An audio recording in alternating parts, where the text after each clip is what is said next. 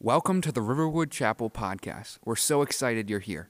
Please check out our other content and video uploads at riverwoodchapel.org. Thank you. Well, with all that is going on in this week, it seems like a good week to start off with a cartoon.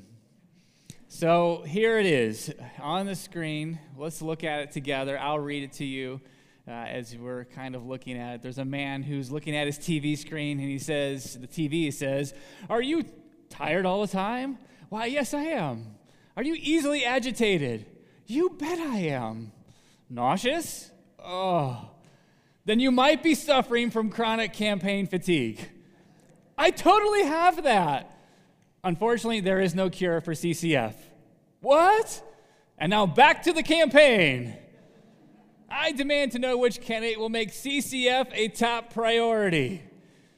Anybody else feeling the CCF today? Well, as we gather together in the midst of all that is crazy, all the things that are happening, all the things that are upside down in our world, let me remind you this morning as we gather together with God's Word. A little bit later in the book of Romans, chapter 13, it says this: "For there is no authority." There is no authority, and we can include lots of authorities in that, and even political authorities. There is no authority except from God. And those authorities that exist have been instituted by God. Let's remind ourselves of that, of all that we're experiencing, all the unending news cycles, all of the things of polls and phone blasts and media blitzes and all of those things. Let's remind ourselves what God's Word says to us this morning.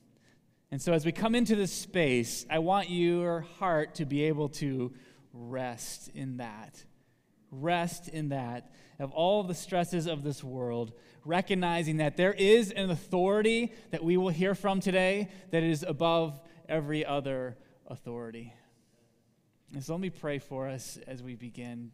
Dear God, open up our hearts to see your word this morning.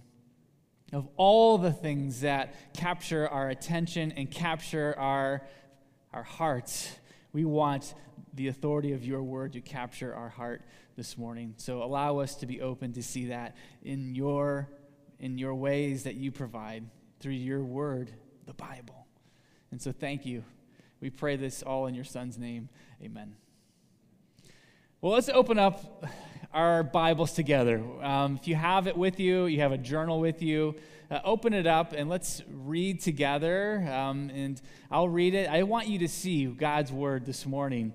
And what we're going to do is read from chapter 5. And if you're new to our church, you haven't been here in a while, no worries, because what we're about to look at is really a great summary of where we have been so far in the book of Romans. And so we're going to see it together, picking up in verse 12 of chapter 5. And this is what God's word says. "Therefore, just as sin came into the world through one man, and death through sin, and so death spread to all men because all sinned. For sin indeed was in the world before the law was given, but sin is not counted where there is no law. Yet death reigned from Adam to Moses, even over those whose sinning was not like the transgression of Adam, who was a type of the one who was to come." All right, so in the text, Paul keeps building on with these therefores. Remember, what is the therefore? Therefore, he keeps building and linking about what he has been speaking about in the previous 4 chapters and even into chapter 5. And if you remember chapter 4, Paul was reaching all the way back to the time of Abraham, linking the conversation there. Now he's going back even further into a conversation that goes all the way back to the very origins of humanity, all the way back to the time of Adam, into the beginning chapters of Genesis. And so you're probably wondering, well, what is this story that Paul is alluding to? He talks about of sin and death and transgression. Like, what's that all about? So for a moment, let's go all the way back to Genesis chapter 2. And at the end of chapter 2, there is God in the midst of creation, where he is making everything. And he is now taking everything into account. And the declaration is this: everything he had made was not just good, but the Bible says it's what? Very good. And that is the summary of the world. Without sin, without pain, without death, it was paradise. We can only imagine what that was like in Genesis chapter 2. But that's what we believe, that the world was perfect relationships, an incredible moment. But then on the heels of this chapter is chapter 3 in Genesis, where we then have the temptation of Satan and Eve to Adam and Eve, and they're going against what God had declared to be very good. And the serpent speaking to Adam says this: did God actually say you shouldn't eat of any tree in the garden? Is that really what he said? And what follows from there, I'll spare all of the detail, but what follows from there is Adam and Eve going directly against what God had established. And from that point, everything changed. And I mean everything. Everything changed from that moment. We're now not in paradise. We're now in a world that is filled with struggle and suffering and pain in all aspects of life. And so in chapter 3, verse 19, this is really what the summary. There's also a very new reality that has now come into the world. And here's what it says in chapter 3, verse 19. By the sweat of your face you shall eat bread till you return to the ground, for out of it you were taken, for you are dust, and to dust you shall reign. And so what is this new reality in this world? Death. It's right there. You came from dust, and you will enter back into the ground as dust. Now, the other day I was overhearing my wife speaking to her parents, my in-laws, about their voting experience. And so they were talking about how they went in their county to the poll and they had voted, and you get to that moment where you're then ready to feed it into the machine and it wouldn't work. So they told everybody to come back later. And so they then went back an hour later or a couple hours later, and it still wasn't working. And then they went back again, and it finally worked. And so I'm hearing this out of kind of the corner of my ear in my subconscious, and this is what I am thinking in that moment. And you're probably thinking that too. Wow, I was glad that wasn't my experience. I had much different experience, and you kind of chalk that up to what you experienced, and it was different, and you move on because it really wasn't your story. And I think there are many who read the verses that I just read out of Romans, and you're probably thinking, oh, Adam lived a long time ago. That's not my story. But this morning I'm here to tell you this is our story. This is your story. What I just read about what happened thousands of years ago is exactly your story. And if your subconscious was kind of like, I don't need to listen to that, let me draw your attention again to the verses we just read. In verse 12, Paul said, therefore, just as sin came into the world through one man a long, long time ago, notice what he says, and death through sin came, and so death spread to you, and you, and you, me, to all men, because all of us are sinful people. A few verses later, Paul will say this in verse 19, for as by one man's disobedience, the many, that's you, me, all of us, the many were made sinners. Again, a new reality for all those who have ever lived, who have walked this planet. That is our story of unrighteousness that Paul has been talking about through the first 4 chapters. Through and through, we are sinful people. And so in these few verses, Paul's telling the story that traces itself all the way back to Adam. And a great question to ask is this: what is really our connection? I mean, thousands of years ago, what is really our connection to Adam? Is there really that strong of a connection or not? And it's interesting because as we ask that question, there's a historical story where people wrestled with this in a very decisive way. And it really happened just 400 years after the time of Jesus Christ. There's a historical narrative that I want you to be aware of that took place. And it's really a story about 2 men who lived in a long time ago, 1,600 years ago. And the man on the left, his name is Pelagius, and the man on the right was Augustine. And you're thinking, wow, what a great era to live where you just had to have one name and people knew you, right? But in the setting of this time era, the Roman Empire was crumbling. I mean, the Roman Empire that was about Paul was now 400 years later on the edges of disappearing. And people were fleeing and going to different places. And one of those places, which was very convenient to get to, was Northern Africa. And people were going to these places to now live. And so this is where this encounter happened between these 2 men.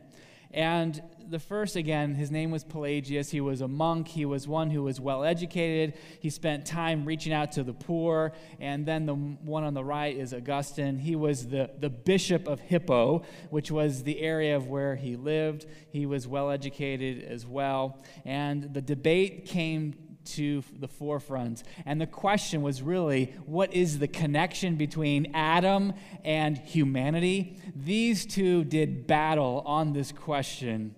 And the exact passage we're looking at out of Romans 5 was the centerpiece of this massive theological battle. And so Pelagius, on one hand, said this: our connection to Adam, let's just say he was a bad example. He wasn't such a great example, and now as human beings, we either follow that example or we don't follow that example. That's really our choice. And so again, Adam becomes kind of the example from history that human beings can follow or not. Now, Augustine, he heard of Pelagius' idea of the connection of Adam, and he said, hold on, no, it is much different. Adam wasn't just a bad example that we followed a long, long time ago. He used much different words. He says he's actually our representative. He is the one that we are included in. We had participation. We, as human beings who lived thousands of years after, we had participation in what Adam did a long, long time ago. He's not just a mere example. He is our representative. He's our man. And because of that, there is now this transfer of guilt. There is this transfer of sin. And as one writer would say it, he would say this: to Augustine, humanity is like the dead man at the bottom of the ocean. To Pelagius, humanity is like treading water, and the man is now able to climb out of the boat by himself. You see the difference? One totally dead in transgression and sin, and one who is able to kind of swim your way out of it and rescue yourself. Who was right? Who was right?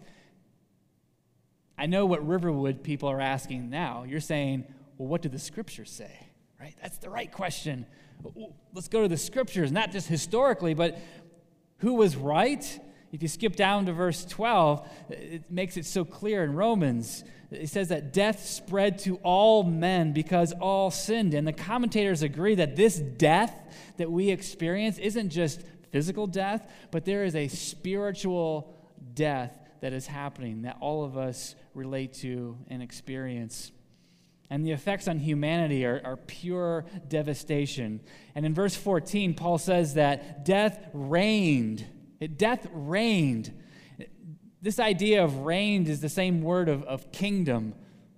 There is a kingdom that we are a part of, the kingdom of death. The kingdom of Adam is ruling in our lives from the very, very beginning. And humanity isn't just following Adam out of a bad example. No, there is unrighteousness that is reigning in every single one of us. And if you've been along for the ride for the book of Romans, you're like, that's exactly what Paul has been saying from week 2 to about week 8 in this series. He's been hammering home that we are people who are broken at every level, unrighteous. Let me say it this way. I know we're in the season of political signs that end up in people's yards, but if your heart, your soul had room for a sign, you know what the sign would say? The sign would say something like this: Adam's my man. I'm voting for him. He's my representative. He is the one I am following. And as time would pass from the time of Pelagius and Augustine, and this topic of connection, of what is a real connection to Adam, there was one who was labeled, and still is, as someone who had false teachings and a heretic. And that one was Pelagius. It's interesting. Pelagianism even still makes its way into modern day religion and culture. I'm not going to go into it, but just think about this for a second. Man earning his way and being able to figure out and overcome by himself is very popular in lots of world religions and in our culture. Pelagius would have a welcome in our own culture if he was here today. But that's not what the Scriptures teach us. So let's keep reading, because Paul doesn't just leave us in this idea of Adam is our man, the humanity of Adam, the reign of death and sin in the kingdom of condemnation. He continues on, and this is the good news you need to hear this morning. Verse 15 continues and says this: But the free gift is not like the trespass. For if many died through one man's trespass, much more have the grace of God and the free gift by the grace that one man, Jesus Christ, abounded for many. And the free gift is not like the result of that one man's sin. For the judgment following one trespass brought condemnation, but the free gift following many trespasses brought justification. For if because of one man's trespass death reigned through that one man, much more will those who receive the abundance of grace and the free gift of righteousness reign in life through the one man, Jesus Christ. Therefore, as one trespass led to condemnation for all men, so one act of righteousness led to justification and life for all men. For as by one man's disobedience, the many were made sinners, so by the one man's obedience, the many will be made righteous. Now the law came to increase the trespass, but where sin increased, grace abounded all the more, so that as sin reigned in death, grace also might reign through righteousness, leading to eternal life through Jesus Christ our Lord. So Paul begins this new section with that great contrasting word, but. And in this section is now the contrast between Adam and a different man, a different representative. His name, Jesus Christ. And what is also replete in this section is what the second man offers. You can't miss it. It's about this free gift. It's mentioned 5 times. This free gift is not like this. This free gift is this. This free gift, free gift, free gift. And he's repeating this so we understand exactly what this what the platform of this new man is all about. This one man, Adam, had a reign and a kingdom of death and sin, but now there is a new reign, a different connection, a different kingdom. And the defining word here is really the kingdom of life. You see that? Life. There's a reign through that one man that was about death and transgression and sin. And now this reign of this free gift of this different man is about a reign, about a kingdom that is about giving life. And so in these verses, Paul details the difference of these kingdoms. And what we need to realize is that the work of Jesus and his kingdom is not equally opposite to the first kingdom. If you're reading like, oh, there's kind of like a negative 10, and then Jesus makes it a positive 10, that's not what Paul is talking about here. He's saying if there is a negative 10 on the scale of what Adam brings, there is a positive 10 billion about what Christ brings. Notice the words. He says it's powerful. This reign, this gift, this free gift is about this thing called the grace of God. Think about that. What you don't deserve, we've talked about it, what we deserve is punishment and separation from God and death. That's exactly what we deserve. But that's not what we receive when we have Jesus Christ in our lives, the grace of God. The other thing it brings is this thing called justification. There's a legal declaration that says, you're free. How is that even possible? I got to pay my penalty for being in Adam. And the reign of Christ says, you're free. And in verse 21, it's even more beautiful. He says, it's going to lead to this thing called eternal life. Not death in its finality, but a life in its vibrancy. It is incredibly different, awesomely different to have Jesus Christ a part of your life. Think about this. For all those who I know who are hunters in the crowd, I know we have many, those who are watching, you think about taking life is one thing, but the ability to give life to something that is dead is miraculous. That's what Paul's talking about here. Taking life is one thing. Giving life to what is dead, there's only one who can do that. His name is Jesus Christ. This morning we're going to recognize that during our third hour. For those who are watching, you can come back. It's during our third hour at our 11:15 service. We're going to have a baptism today. And that's exactly what this story is of this tank. If you think about it, you have the person who is standing in the water and they go under. And that tells the story of our life, of in Adam, all the way back. It traces all the way back to Adam. Transgression and sin is our story. And you go under the water. But then you get to the next piece. But Christ. And you come out of the water. There is life coming from death. It is a miraculous story that only God can provide through his Son, Jesus Christ. There is life that comes from death by his grace through this idea of being declared forgiven and free, that has the promise coming out of the water to say, yes, and even one day I will be with him forever. And so this morning you're actually going to be able to hear the stories for all those who are here now and those who are watching. This is the story that Donna and the story that Abby want to tell. Those are the ones who are being baptized. That is their story. They are a new creation in Christ. Their representative is not the old Adam. Their representative is Jesus Christ. And so for those who are here in this moment, and those who are watching, let me ask this question. Is that your story? Is that your story? See, that's going to be their story, but is that your story?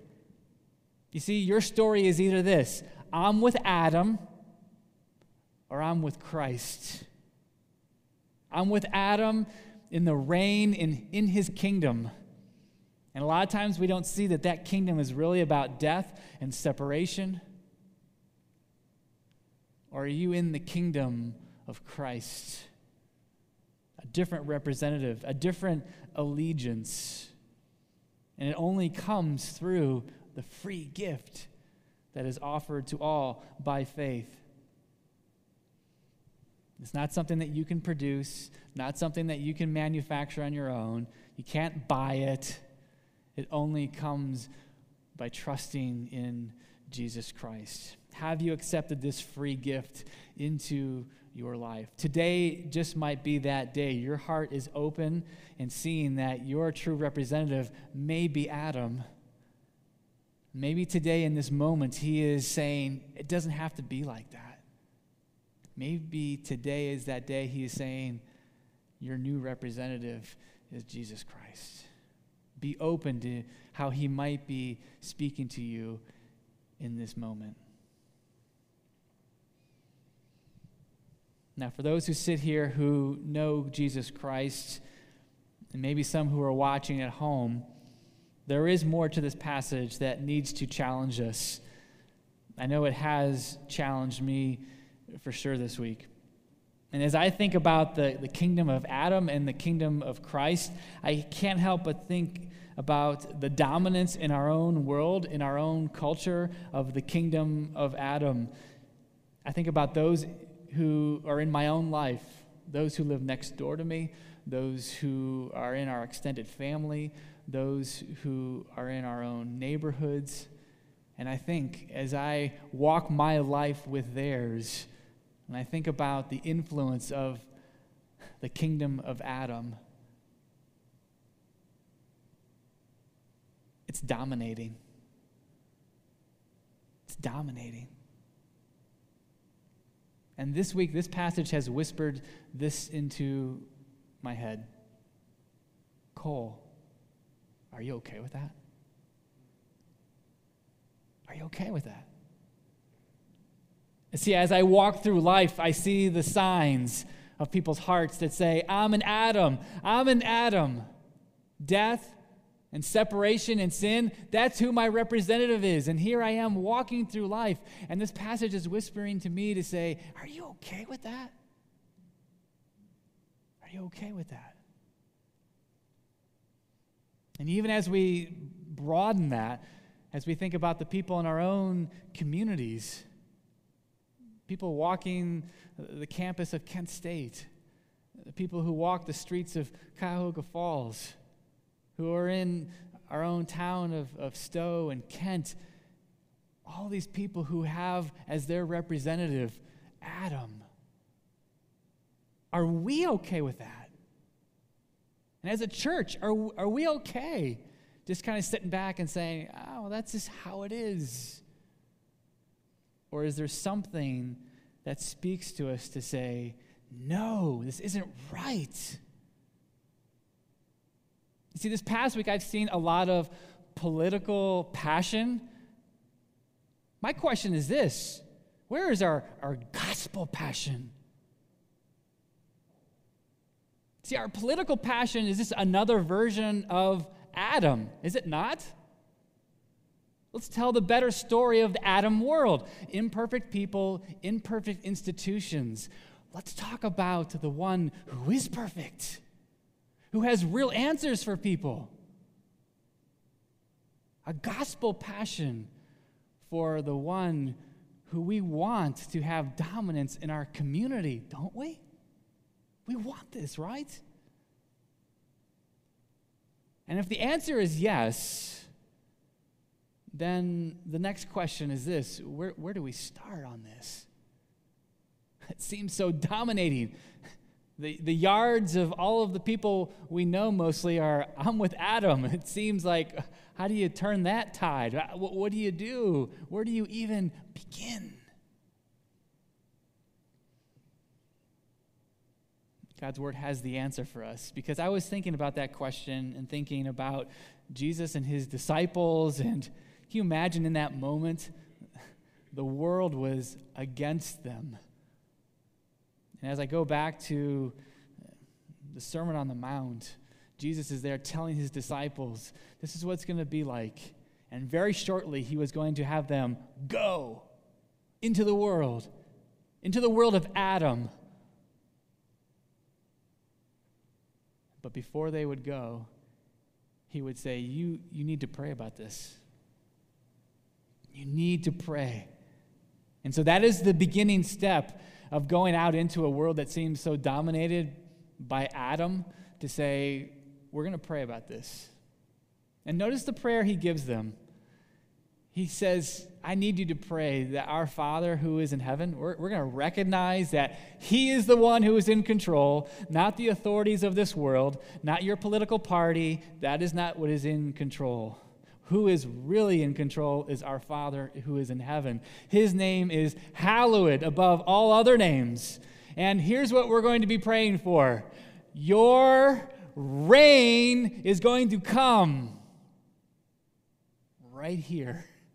See the word? Kingdom, reign, all the way back to Romans chapter 5, same exact word. Your kingdom come, your will be done on earth as it is in heaven. Please, Lord, your kingdom come, your reign in this Adam world is what we are praying for. Will you join me in praying for it? I'm challenging all who are here this morning to think of one person that you will pray for the next 30 days. Just one person, and it's a simple prayer. It says something like this: Dear God, may your kingdom come into the life of... For 30 days, that simple prayer to remind us that we're going to be praying. This is the starting point. This is how this is going to begin. This reign of Christ is going to begin with his people on our knees, asking for him to do what we cannot do. Dear God, please, please, please, may your kingdom come into the heart of... And maybe it's somebody you go to school with, somebody who lives next door.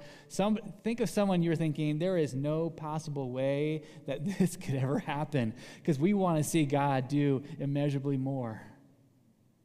And at the same time as you're praying for that person, let me ask you to also be praying for this. Be praying for your community. Whatever community you live in, Stowe, Kent, Talmadge, Cuyahoga Falls, Hudson, wherever it is, dear God, please come and do a mighty work in Stowe, in Kent, in Talmadge. Do a mighty work that only you can do. And I'm convinced that if 500 people and those who are watching online are praying this for the next 30 days, we're going to watch our God do incredible things. It's not just about being comfortable with the reign of Adam. It's about praying desperately for the reign of Christ. And so let's pray to those ends. Dear God, we come to you this morning to celebrate the truth and the truths that we rest in. We don't rest at the end of the day in political rightness or wrongness. We rest in the sovereignty of the one who is in control. And so, Lord, remind us of that even this morning as we gather together as your people. We pray for your reign in the lives of the people who claim Adam as their representative. And in this moment, we're thinking, how is that even going to happen? Well, I can't even connect the dots. Yet you are the one who connects those dots. We trust you implicitly because we know that our own story isn't one that we earned, that we manufactured. You spoke into our lives life. You brought death. You brought life where there was death. And we give you thanks, and we want to see you do it again, over and over and over again, right here in our own community. And so, Lord, we pray that desperate kind of prayer this morning, that you would do the work, the hard work of rescue, of restoration, of bringing shalom, to bringing the truth of the gospel into the lives of people who do not know you. Our Father who is in heaven, hallowed be your name. Your kingdom come. Your reign come into the lives and into the life of our community. Please, we invite you to do that kind of work this morning. We pray all this by the power of your Son's name, Jesus Christ.